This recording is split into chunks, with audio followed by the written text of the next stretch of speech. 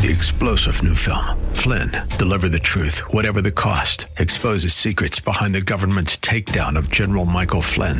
Flynn knew what the intel world had been up to. He ordered the first audit of the use of contractors. This set off alarm bells. He told the truth. He was the most dangerous person for Donald Trump to hire. They had to get rid of Flynn.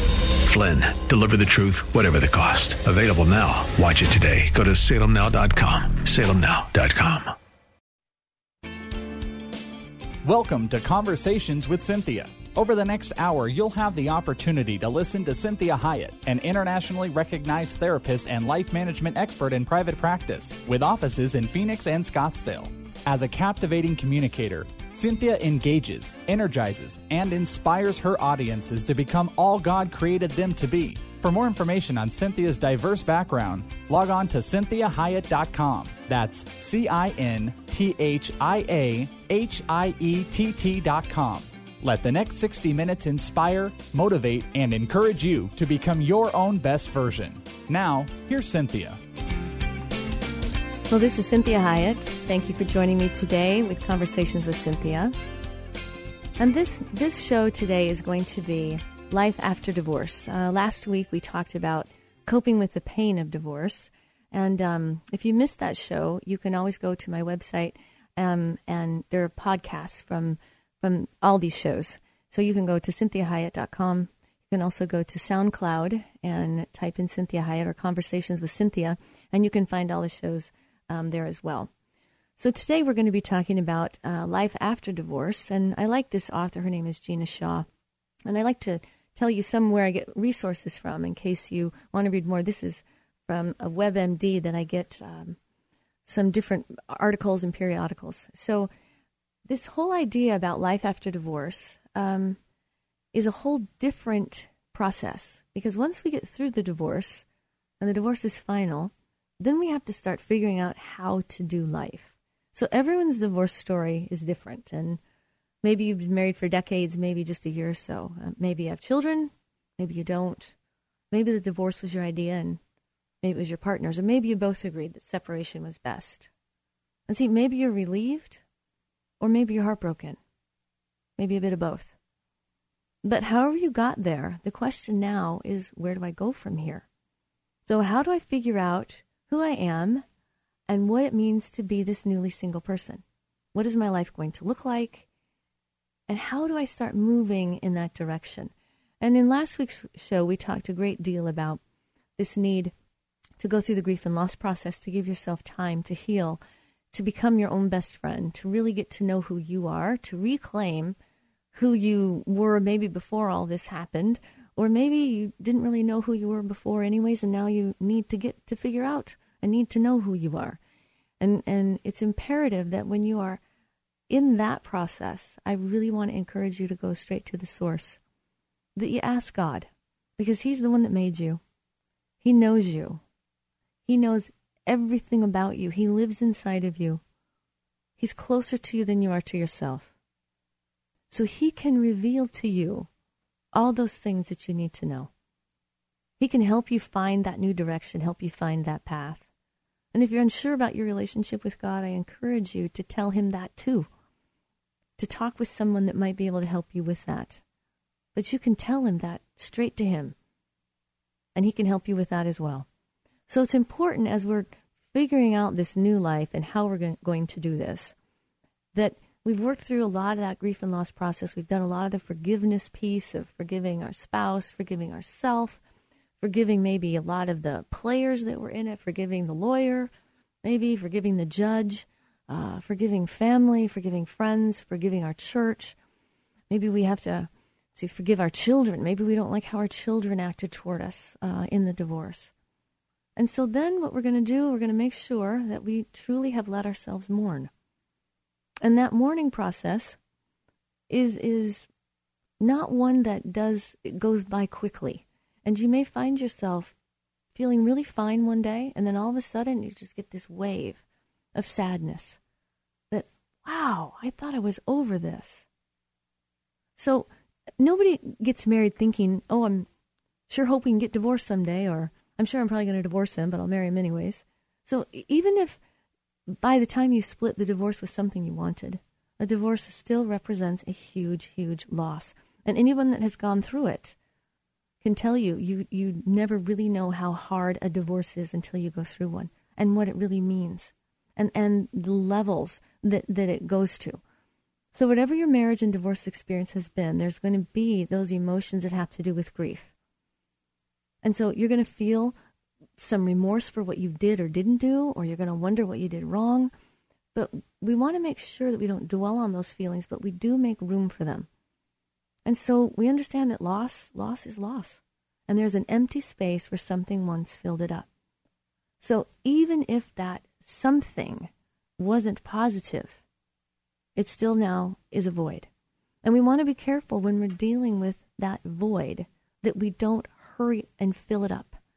Because many times when people are experiencing that loss and they're dealing with that void, they jump into a new relationship. And, we have people saying, get back out there, just go, and this is really not a good idea. You don't even have your bearings yet. You're trying to figure out who you are, how this all happened, and put things together. And you're trying to get some direction. The last thing you want to do is add a new relationship, because relationships are heavy. They can be intense. They take energy and time. And so many times when we're dealing with that void, we go find that distraction. And I can promise you that until you really work through the divorce, what happened, how it got there, what you've learned about yourself in terms of whatever part you played in the marriage not working, if you don't do that, you will just repeat it. You're destined to repeat the same marriage. And generally what happens is it's worse the second time if you don't deal with what really happened. So it's very, very important that you don't fill it up. And sometimes if people don't do it with a relationship, they might do it with work. They become workaholics. They might do it with substances. They may start drinking more. They may start substance abuse. They may become an exerciseaholic and overexercise. They may get completely consumed with their appearance. And so there's lots of ways that people can distract themselves. They may get over-involved in their kids' lives, these types of things. So it's imperative that you really work on understanding, I have to deal with that void that is now present, and I want to make sure I'm not filling it up too quickly or filling it up with inappropriate things. So we work through our feelings, because you want to remember, we don't want a lot of baggage and emotional baggage. And when you have been through a divorce, there is emotional baggage. There's no way there can't be, because they're messy. Humans are messy. When we're dealing with humans, it's very messy. And so if I've gone through a divorce, not only do I have the baggage from the marriage that needs to be resolved, but there's going to be a whole bunch of stuff that happened in the divorcing process, that happened with others, with myself, with spouse, with kids, that I'm going to have to really work on. So I need to find a way to work through the lingering emotions from the demise of my marriage. And it means that I may need to talk about my feelings with a therapist, or focusing my energy in some healthy activities that you enjoy. Journaling is a very, very helpful, positive way to process through the emotional baggage. Because otherwise we sweep them under the table and we pretend we worked them through, and then they're polluting my life when I go forward.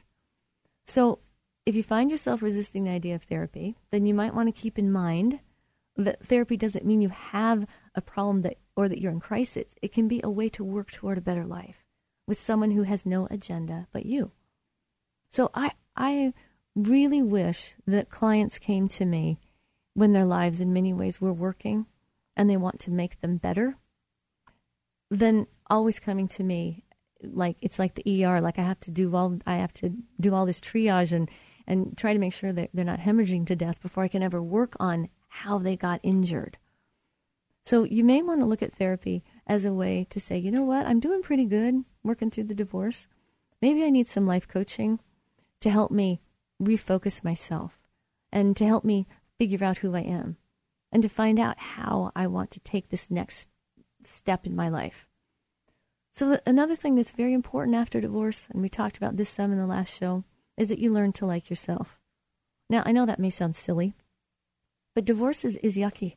And when you've been harmed as well, it can cause us to have those feelings of shame that we end up feeling gross about ourselves. And it's important that we clean that up so that we recognize that we are a valuable person, we are a worthwhile person, even though we are single.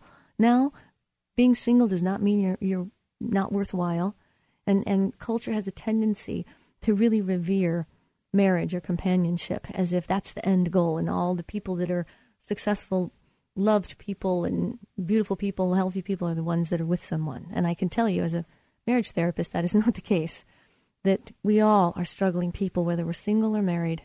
We're all struggling, and we all need some help. So when it comes to learning to like yourself, if you've been rejected deeply in the marriage, maybe your partner was unfaithful, or maybe they just said, I don't love you anymore. I'm not attracted to you anymore. Those are very rejecting statements. It's very hard to not take those in and feel that way about yourself as well. So you might think that there's something wrong with you, that you couldn't make the relationship work. So you have to work on getting confidence and faith in yourself and the ability to believe in your own worth. And this is something that's very, very, a very good therapeutic issue. So if you're struggling with liking yourself, I want you to realize that you don't want to go out into the dating world hoping that if somebody likes you, then you'll finally like yourself, because it doesn't work that way. People like you more and like you when you like you, because when you're liking yourself, you're going to value yourself, you're going to treat yourself well, and you're going to require that other people treat you the same. So it's very important that we work on this relationship with self. And you rediscover who you used to be, who you're going to be, who you want to be. And you discover that new side of yourself. So these are pieces as we are going through this life after divorce. How do I do this? And so when you're rediscovering you, especially if you were married for a long time, you may have given up a lot of things you enjoyed as a single person because they didn't fit in with the couplehood, per se. So maybe you loved to go out, but your spouse was a homebody. Or maybe you always loved going to the theater, but your husband hated it. What were your hobbies and activities before you were married? What did you defer in favor of the relationship? So you exercising your interest in those things, again, is very important to rebuilding yourself. Now, if you discover that maybe, wow, I think I might have had some codependency because I kind of gave up my whole entire life for my spouse, and I lived my life through their life. And so that's another really good issue for therapy, to really understand, how do I give myself away in the wrong way? Not in a self-sacrificial way, but I lose myself to somebody. Because if you don't get a handle on that, you're going to do it in the next relationship. You're going to be attracted to someone that also wants someone that was willing to give their life up in that way. So think about how Jesus gave up his life, but he never lost himself. So he gives himself sacrificially, completely, lays his life down, but doesn't lose himself. So we're going to talk more about this and rediscovering who you used to be, or discovering who you are. This is Cynthia Hiett with Conversations with Cynthia. Join me again, and always I encourage you to look me up on my website at CynthiaHiett.com.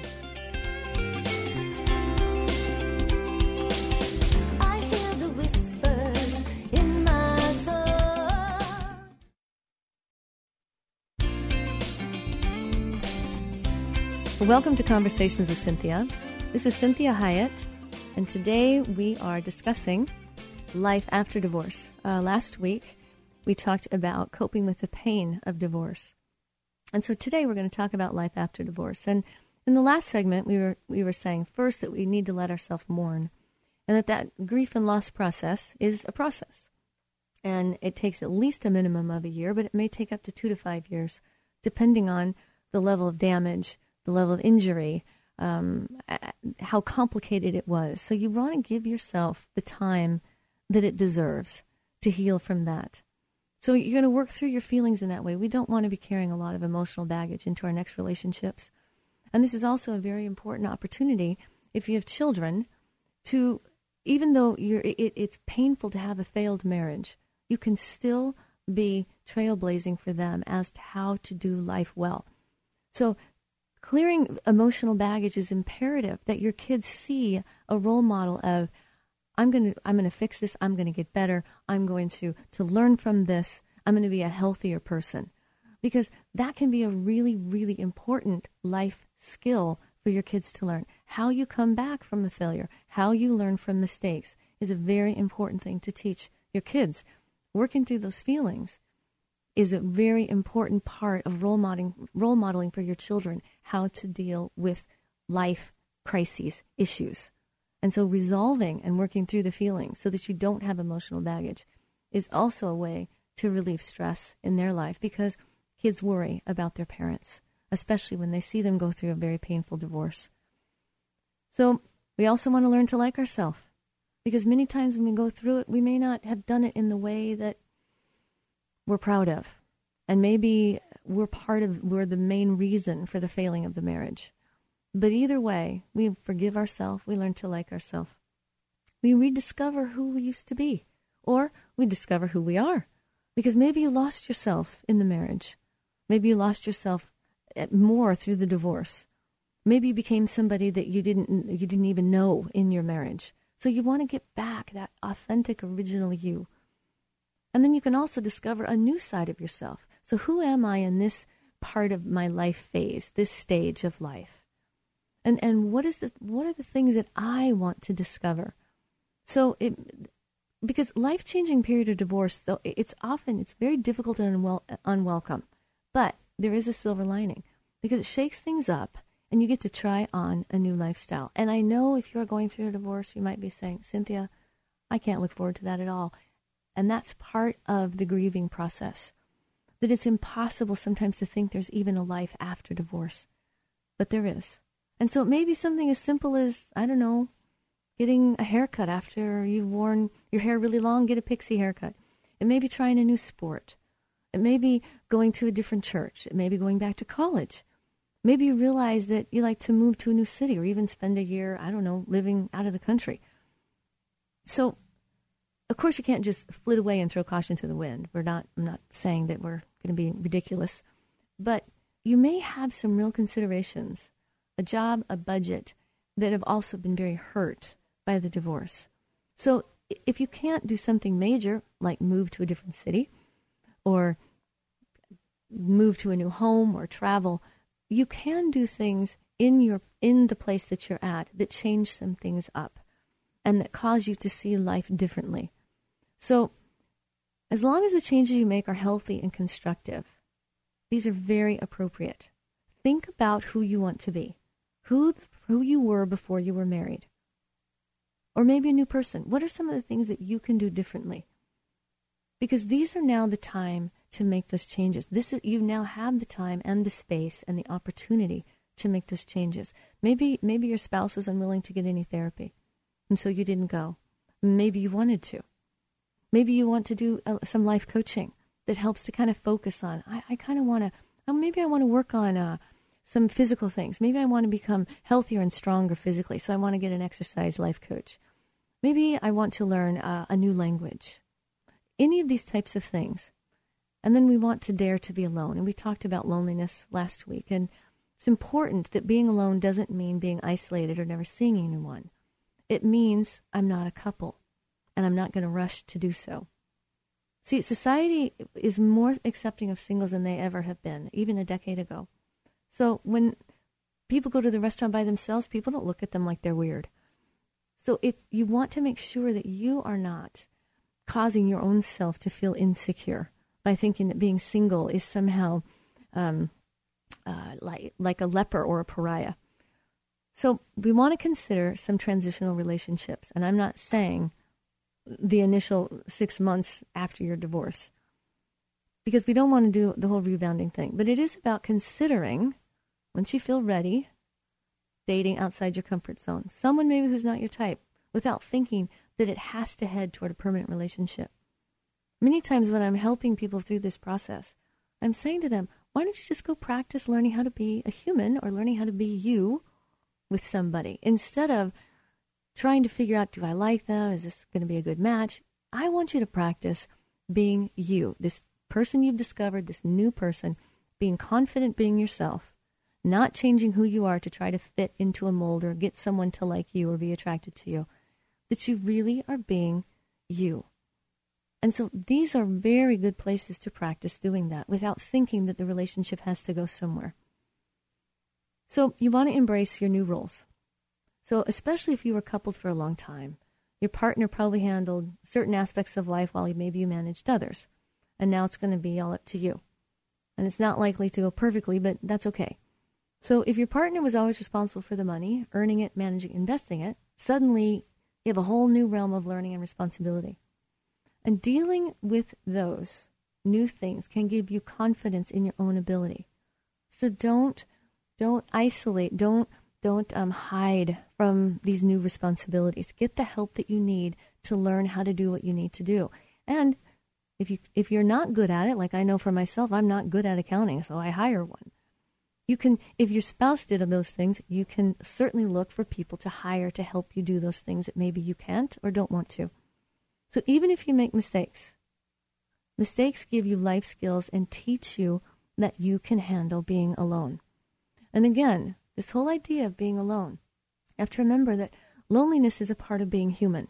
That's a part of living.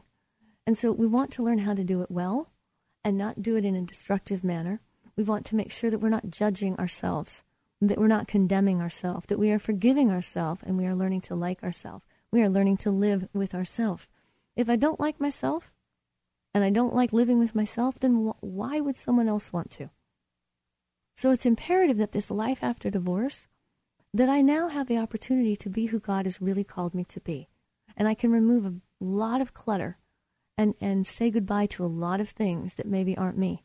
Maybe it's the opportunity that God is going to use to help me to actually be my own best version, the version that He had designed for me to be, not the one that I became in order to survive the marriage or to keep the marriage or in order to be the person that people would accept or like. So it's very important in this time of rediscovery and learning to live life after divorce that we ask God again for help in knowing what that is, what that looks like, what He's called us to do, who He knows us to be. This is Cynthia Hiett with Conversations with Cynthia. Join me in the next segment. We are going to talk about mistakes that divorced parents make and help you to undo some of that and know what is not helpful when you're dealing with children in a divorce situation. This is Cynthia Hiett. Join me again with Conversations with Cynthia.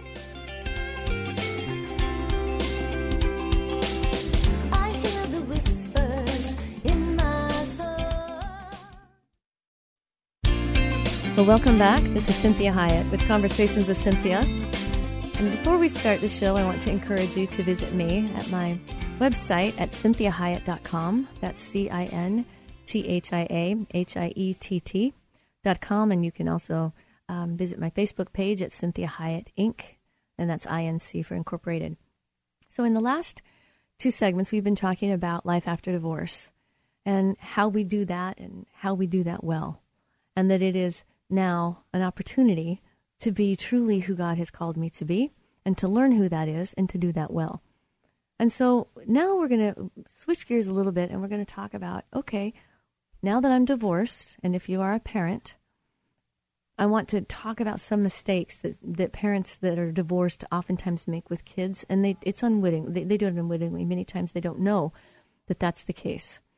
So breaking up is hard to do, and it's especially hard for kids. We know that. And kids of divorce, they can feel like they've been hit the hardest by the end of their parents' relationship, because some are asked to broker peace between those warring exes, and even as they are grieving the loss of the parent who's abruptly moved out, others must deal with the parents who suddenly can't cope with everyday tasks, like making dinner or helping with homework. So many children carry the battle scars of divorce well into adulthood, and wounds that never needed to be inflicted in the first place. But broken up spouses can help stop the damage by managing their own behavior before the ink dries on the divorce papers. And so one of the things that's very, very important, if you are in the middle of a divorce, or if you have divorced, is that the first one is you do not make your child the messenger. You don't talk to the other spouse through that child. So too many parents attempt to communicate through their kids. And this causes undue emotional stress on them and forces them to negotiate situations their own parents couldn't handle. It also causes them to maybe know things we don't want them to know or that they don't need to know. And so this is where, in today's world, email is great. It's an excellent tool to communicate with your ex-spouse. It also allows you to be specific and discuss the practicalities of raising your child without detouring into negative areas of opening old wounds. And it also provides a recorded message that's admissible into court. So parents tend to be more careful when they're using it. So if you want or need to speak with your ex on the phone or in person, be focused, stay on task, and most important, don't swallow the bait if he or she descends into anger. Simply say, I appreciate your feelings, but I'm here to discuss our child's school assignment.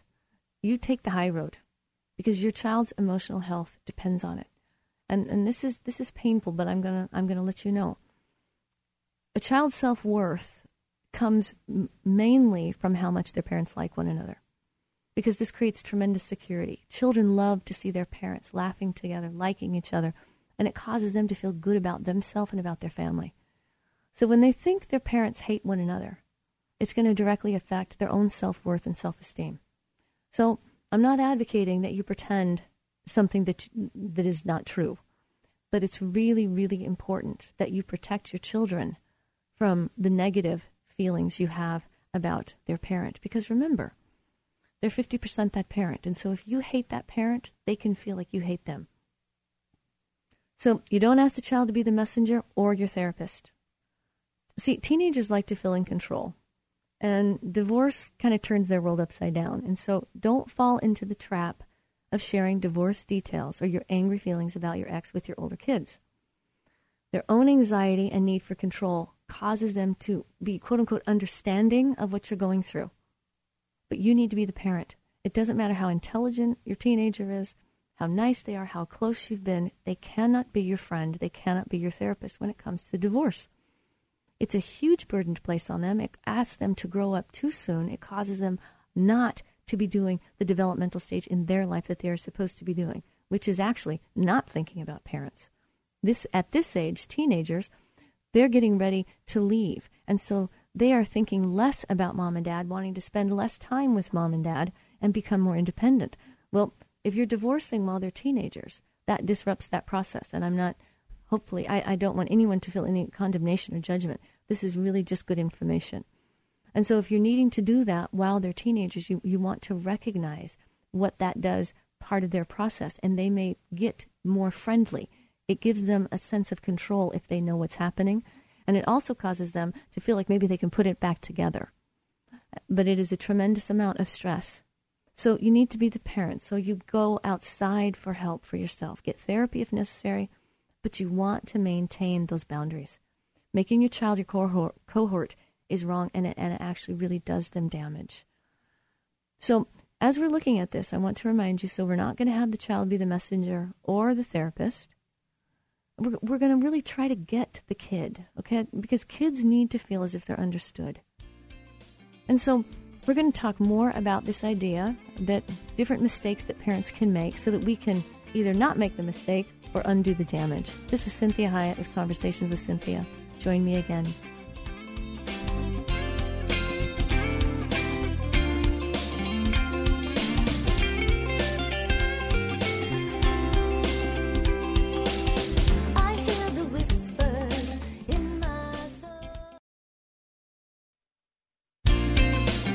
Well, thank you for joining me again. This is Cynthia Hiett with Conversations with Cynthia. And today we are talking about life after divorce.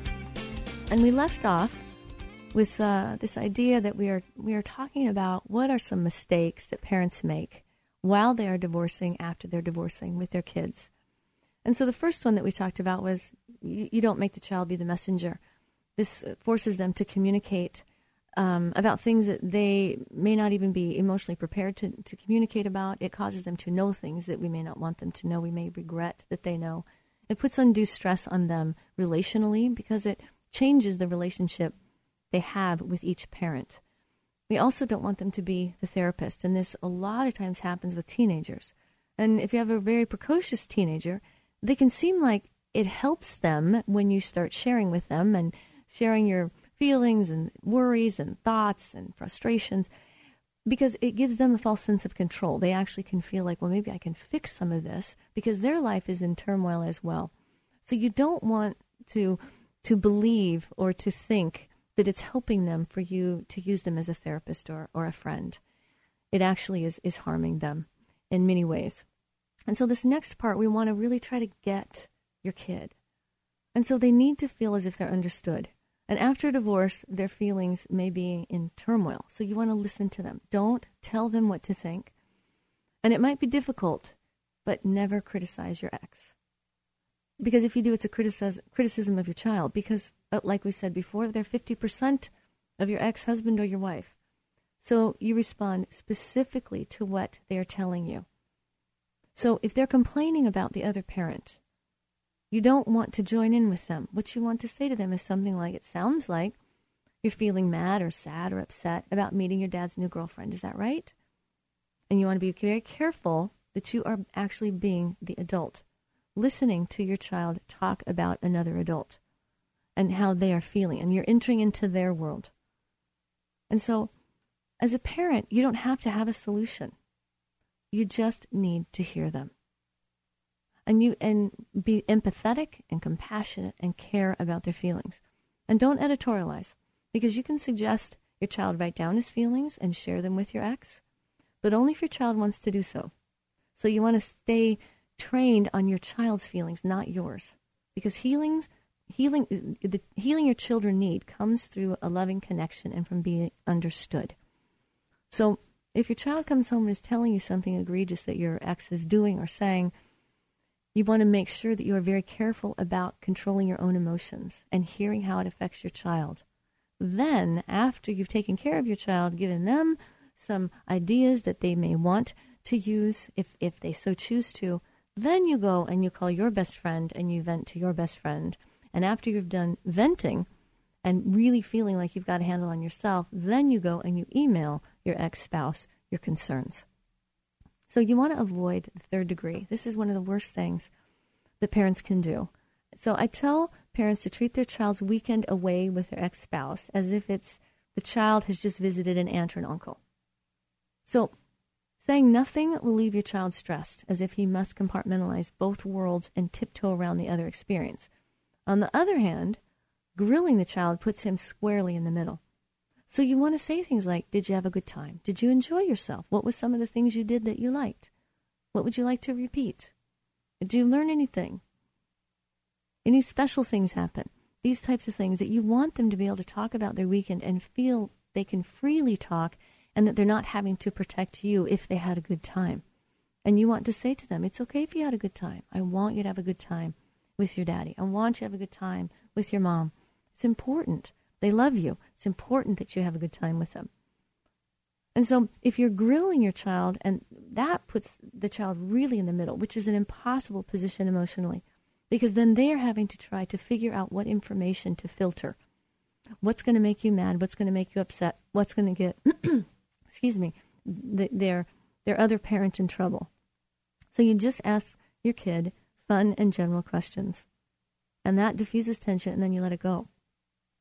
Now, you be ready to repair the damage that you've already done. And so many parents reading these, different books, or many parents that are hearing these things that I'm saying, may recognize mistakes they've unintentionally made with their own kids. So it's never too late to undo emotional fallout from a nasty split. Children are remarkably forgiving. And at least they reach their later teen years when anger may be more connected. So if you've made mistakes, it's important to do the following. First of all, you apologize for them. Saying you're sorry goes a long way with your kids. This does not mean that you're demeaning yourself or undermining your own authority. It means you're reclaiming your authority. So you say to them, that was not a good example I set for you, and I am really sorry. And I am not happy with my own behavior. And that is not how our family acts. And we need to fix that. And I am sorry you had to see it. I'm sorry you had to hear it. Sorry you had to find out about that, because it's not your problem and it's not your mistake. So you explain in detail what you've done wrong, and then you commit to changing your behavior from that moment on. And so you say exactly, when I did this, and I acted like that, and I said this to you, or when I said this in front of your dad, when I showed up at the game and I wasn't the game I was supposed to come to, this was wrong, I'm sorry, and I need you to forgive me. And I'm working on changing that behavior. I'm working on my anger and my upset. And so you give your child safe and specific signal. For example, Tell your child to raise his or her hand when you begin criticizing your spouse. And this serves as a timeout for you, telling you in no uncertain terms you're doing it again and need to stop immediately. So you say, I'm very sorry. Thank you for doing that. That puts you in a terrible position. Let's start over. And you start the conversation over. Because it's imperative that you show your children self-control if you are asking them for self-control. And you're asking them to practice self-control. So let's talk about this one last part. And this is dealing with your ex on special occasions. So getting along with your former spouse or partner may seem impossible at times. I know it really can be. And especially if your ex-spouse is a very difficult person and continues to be so. But if you have kids, there's going to be special days where you all have to be together. Birthdays, holidays, graduations, weddings, other occasions will be better for everyone if the two of you agree to get along. And many times what I say to my clients, I say to them, you get along with people at work that you can't stand. You can get along. You know how to get along. Get along. Because what you're doing is you're making the environment safe for everybody. Because the people that are around you when you are not getting along, it's not their fault. They shouldn't have to pay for what's happening in your relationship. So you want to be very careful that you contain that. See, if we talk about in the early days, younger children are especially vulnerable. So you might try sticking to a routine as much as possible that is like the family's established routine during the first holiday season. Because small children, they won't comprehend why things are different. So we're recommending that you consider spending limited time together as you develop kind of new patterns, like let's say you're developing new patterns like of celebrating things. And so you want your child to realize that although things are different, they can still be happy. And so emotions, anger, sadness, bitterness will inevitably run over the course of those first holidays. And so a good way to keep them in check is to make plans in advance and stick to them. So you decide in advance how long you're going to stay, and then you leave upon the agreed time. And you let the kids know this is how we're going to do this. And then you decide as the years go on how much you want to try to keep that familiarity. And generally it's better that you start to truly separate out your lives, because it can be extremely confusing for children if you are too familiar and too friendly. Then they don't understand why you're separate. So you want to be acting toward your spouse in a very respectful manner as you would a business associate. So you're going to be vulnerable, and so it's important to avoid spontaneity. Try not to spring things on your kids, your exes. And you want to really practice being civil. And so for some parents, being together always brings out the worst in either one or both. If you fall into that category, then getting together could very well spoil the day for your children. And so a lot of parents have to, but a lot don't. And so some parents, for whatever reason, remain in high conflict, and that's not good for the kids. So if you can, and if you and your ex can't be in the same place with each other, then you're probably better off not getting together. And what you say to your kids, you can say, I know that's very disappointing, but it's more important for your dad and for me, or for me and your mom, to show you healthy behavior that is civil and that is decent. And somehow, when your mom and I get together, we have a hard time controlling ourselves. And so we are going to then be responsible and not be in the same room until we can learn how to do that. And we're having people that are helping us learn how to do that. And you simply take responsibility for it. If you guys end up at an event, it's crucial that your children see that the two of you can get along. So this is where I want you to think about your ex as a coworker and treating him or her accordingly. So it should be like a business relationship you strive for. Think of how you relate to a coworker. You're friendly, you're kind, you're validating, but you don't hug and you're not intimate. So mothers and fathers who are separated should not hug or kiss. This is not part of what a business relationship would be. And that's how you're wanting to see your ex. This is a business partner that is a very important person in the life of my child. And so I'm going to treat them civilly, decently, respectfully, because that's the behavior I want to to show my children, is that I want to show my children adult behavior. I don't want to reduce myself down to acting like a child when I'm around my ex-spouse. So you're civil and you're warm when appropriate, because anything else is very confusing to kids.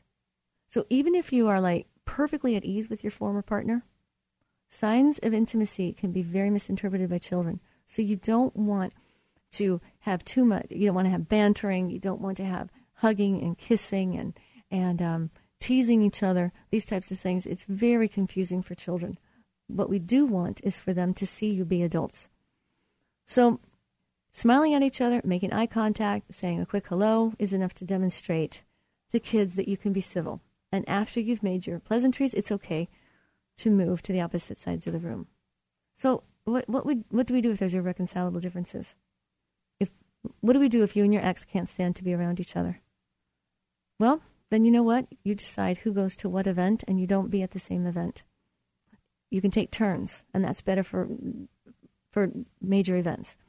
And you can also, when it comes to celebrating these types of things like bar mitzvahs, bat mitzvahs, communions, these graduations, it's important that you're both present for the celebration, but you don't have to sit together. In fact, it's better if you don't. And it's better for your children to see you separate but happy rather than together and miserable. So at graduations, for instance, it's good for kids to have to wave in one direction for mom and wave another to dad, so they both see happy faces in those directions. It reminds them that while they have two homes, they still have one family. So it's very important that we consider the fact that we are always role modeling for our children. So we're either role modeling for our children good behavior during a marriage and how to do a marriage well, or we're role modeling how to be adult children. So I hope this was helpful for you today. Join me again next week. And if you're going through divorce, I'm praying for you because it's very painful. And God is such a God of healing. So bless your week. And I'll talk to you next week. This is Cynthia Hiett with Conversations with Cynthia. We hope this past hour has been encouraging, motivating, and inspiring to you. We'd like to remind listeners that this show isn't a replacement for professional counseling or therapy. The messages and teachings shared during this show are given as a way to teach listeners with ideas and insights about how to become your own best version. Cynthia is available as a keynote or guest speaker for corporate or spiritual events. To contact Cynthia, go to CynthiaHiett.com. If you missed any part of this program, you can hear a replay at any time at faithtalk1360.com. Join us again next Sunday at 4 p.m. for Conversations with Cynthia on Faith Talk 1360 KPXQ.